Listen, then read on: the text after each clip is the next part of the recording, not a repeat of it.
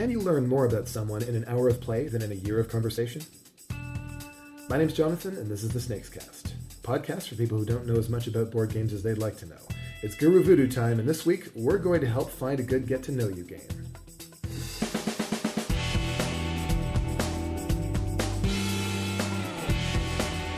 Welcome back to the SnakesCast, and welcome to my awesome co-hosts, Holly Wider and Amanda McKnight. Hello. Hello. All right, so last Halloween, we did a special horror-themed episode covering one of the most terrifying situations you can have at Snakes and Lattes, a first date. And we kind of touched on this week's topic a bit then, but we're going to go into it in a bit more detail this time. We're going to talk about games for getting to know people. Now, longtime listeners will know that I love to haul that quote out from Plato every chance I get about, you can learn more about somebody in an hour of play than a year of conversation, but it doesn't apply to everyone. These days, we're all used to exposition as a means of getting to know each other. We're supposed to talk about ourselves and reveal ourselves through that, not reveal who we are through our actions and through our choices. At least that's how it looks to me. Am I off base about this? Am I just old?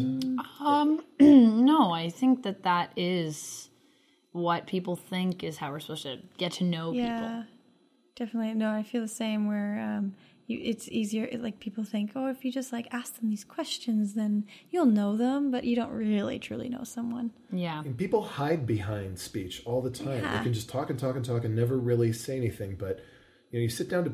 I often describe chess as a good get-to-know-you game. Because if you know what to look for, then within 10 moves, you're going to have a very clear idea of how this person thinks, how they prioritize things, what they think they can get away with. But again, you have to be a chess player. Yes. Yeah. For that to be a thing. But the other thing, too, is that you don't always have to be a chess player to have that game, right? I mean, there are many different games for how you can get to know people. And I think the interesting thing is people ask you all the time at the cafe to recommend something for them so they can get to know their friends or get to know these new friends they've just met or get to know the person they're on a date with or whatever it is. That's our Guru Voodoo situation right here. Yeah. And the weird thing is that no one's really asking the question of, well, what do you mean when you say get to know someone, right? And when it comes down to that, I even don't always ask that question. But sometimes I get a little... I kind of do a mental sigh when someone says that to me, and I smile really big, and I say, well, when you say get to know someone, what exactly are you looking for? What do you want to get to know about this person? And when you ask that question, it opens up as to what this person feels comfortable with playing with these people. Sometimes people just want to know, really raunchy things about people or want to just know their sense of humor or things like that. And that's when you can pull out games like Apples to Apples, Cards Against Humanity, stuff like that. And sometimes people want to just get to know their friends who they've known maybe for a short time, and they want to get to know more about who they are or how they act. And that's when you can pull out some of the more fun stuff, in my opinion. When somebody asks you for a good get-to-know-you game, do you figure that they're asking for something where they're going to learn by action or they're going to learn by speech?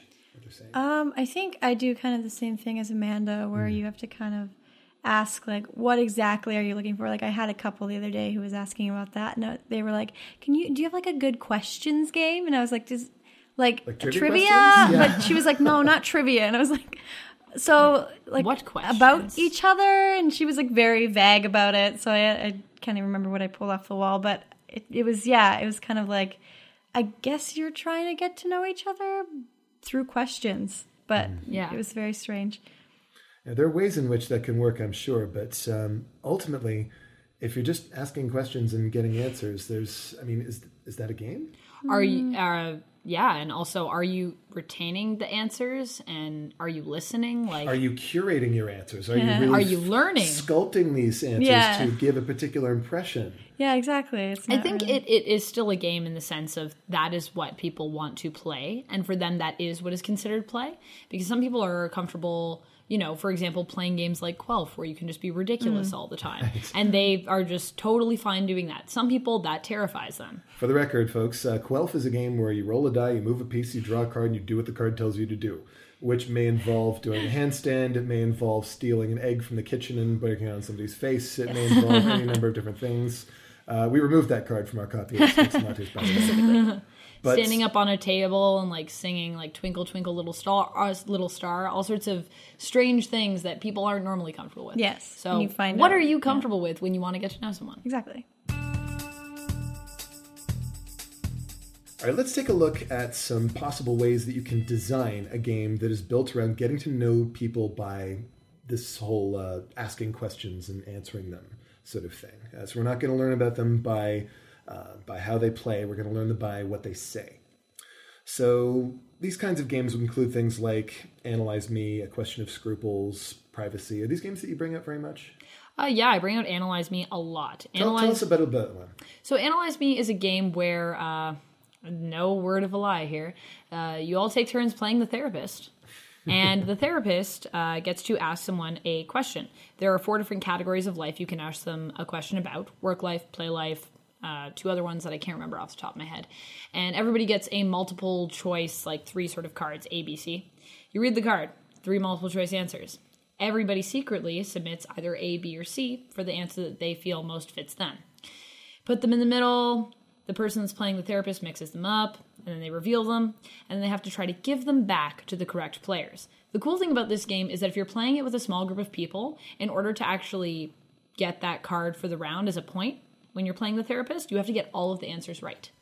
So it really is an interesting game because there's so much stakes. I find it does actually provoke some very interesting conversations. People are like, oh no, I can't believe you put that down. I totally thought you would have been the B answer. So it is kind of interesting in that regard.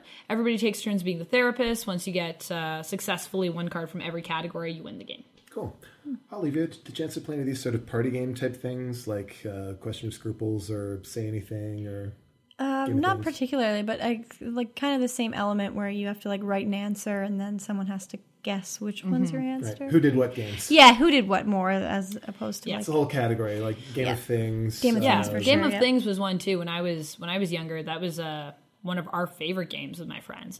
And we already knew each other. We just liked laughing at all the ridiculous answers we would all write down.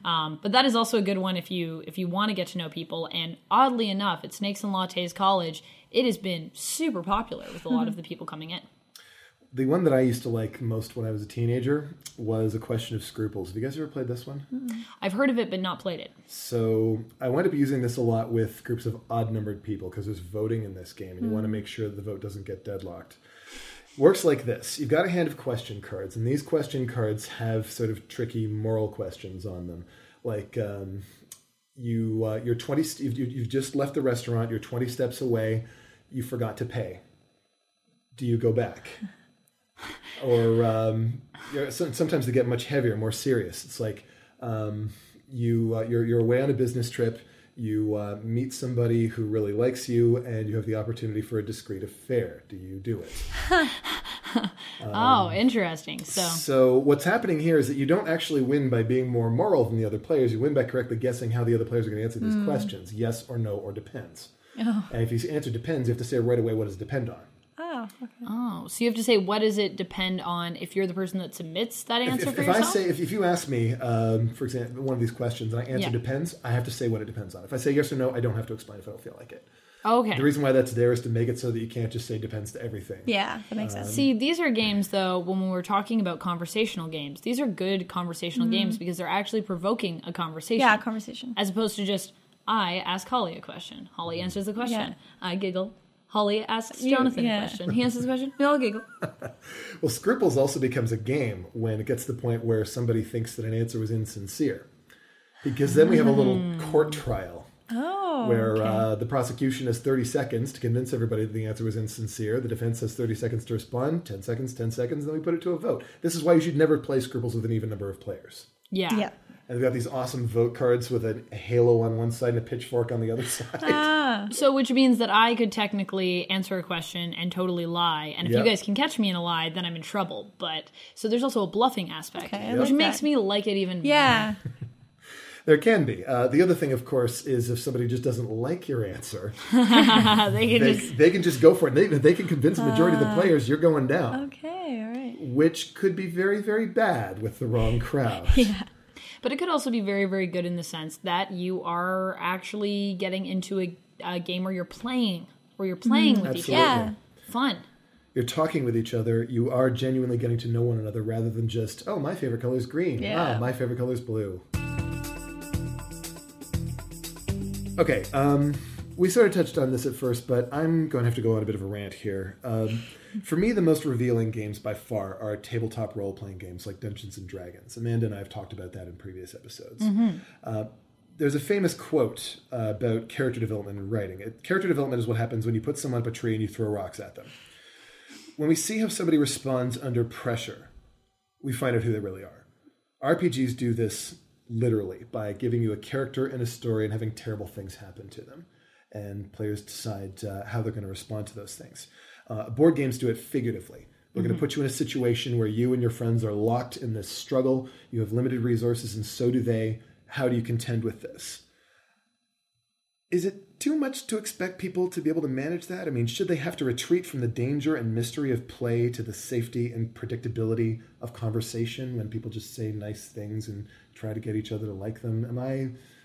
It's, I think, the idea that people are just too, like I said, too afraid to do that. It's a scary thing. It's also about finding, in that case, the right game where people can learn about each other in a way that they feel comfortable.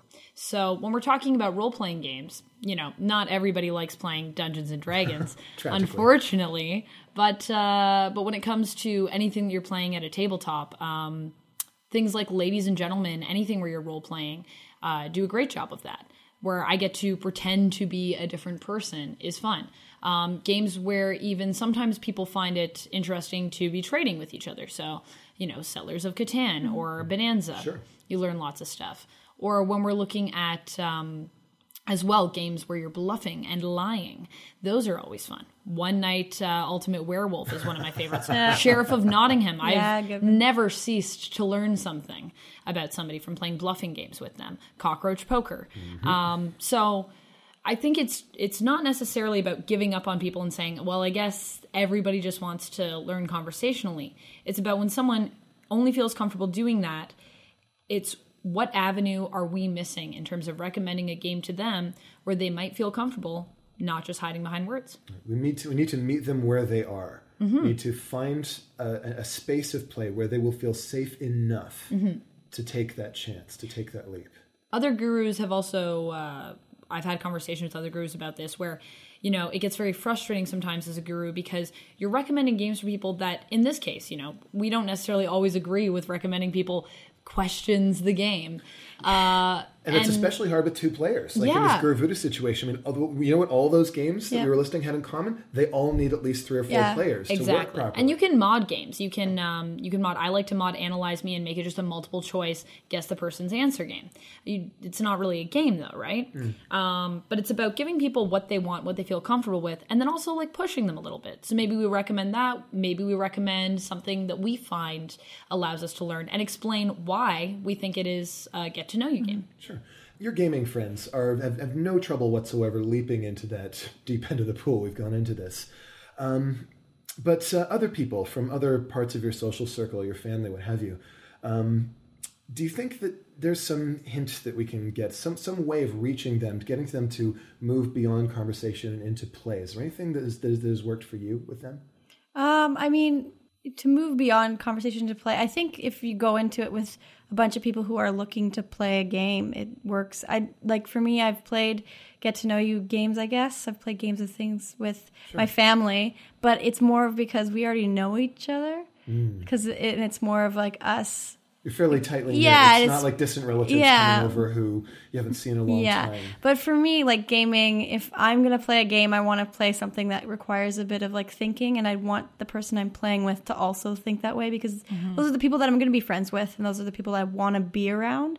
So if I'm going to go play a game with someone and they're like, hey, let's play this get to know you game, and be like, oh, okay. But I think that works for some people. Just for me, like the people I play games with are the types of games I want to play with. Yeah, they're getting to know them for you does involve sort of contending with them. Exactly. And if I'm going to be playing a like intricate strategy game, I want the people that who are playing with me also involved and like are putting in their effort to play. And because I also am a very competitive person, and if they can't take me after playing a strategy game, then I don't really want to be friends with them, I guess. Yeah, fair enough. So I do think that it does show your like true colors, I guess. So you do get to know that person. Yeah. I don't know.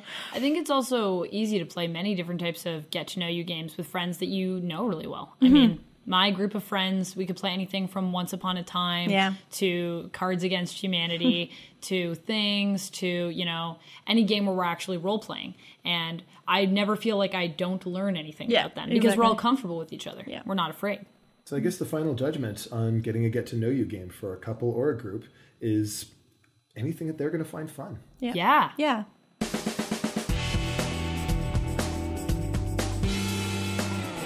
What do you think about the power of games to reveal and understand people's true selves? Was Plato correct, or was he wrong? Let us know on Twitter at SnakesCast. Many thanks to Holly and Amanda for coming with us on this episode. Thank you. Yeah, thank you very much. SnakesCast is produced by P.T. Douglas. Music is provided by Ben Sound. The opinions expressed on the show belong to the people in it and not the company behind it. Till next week, game on.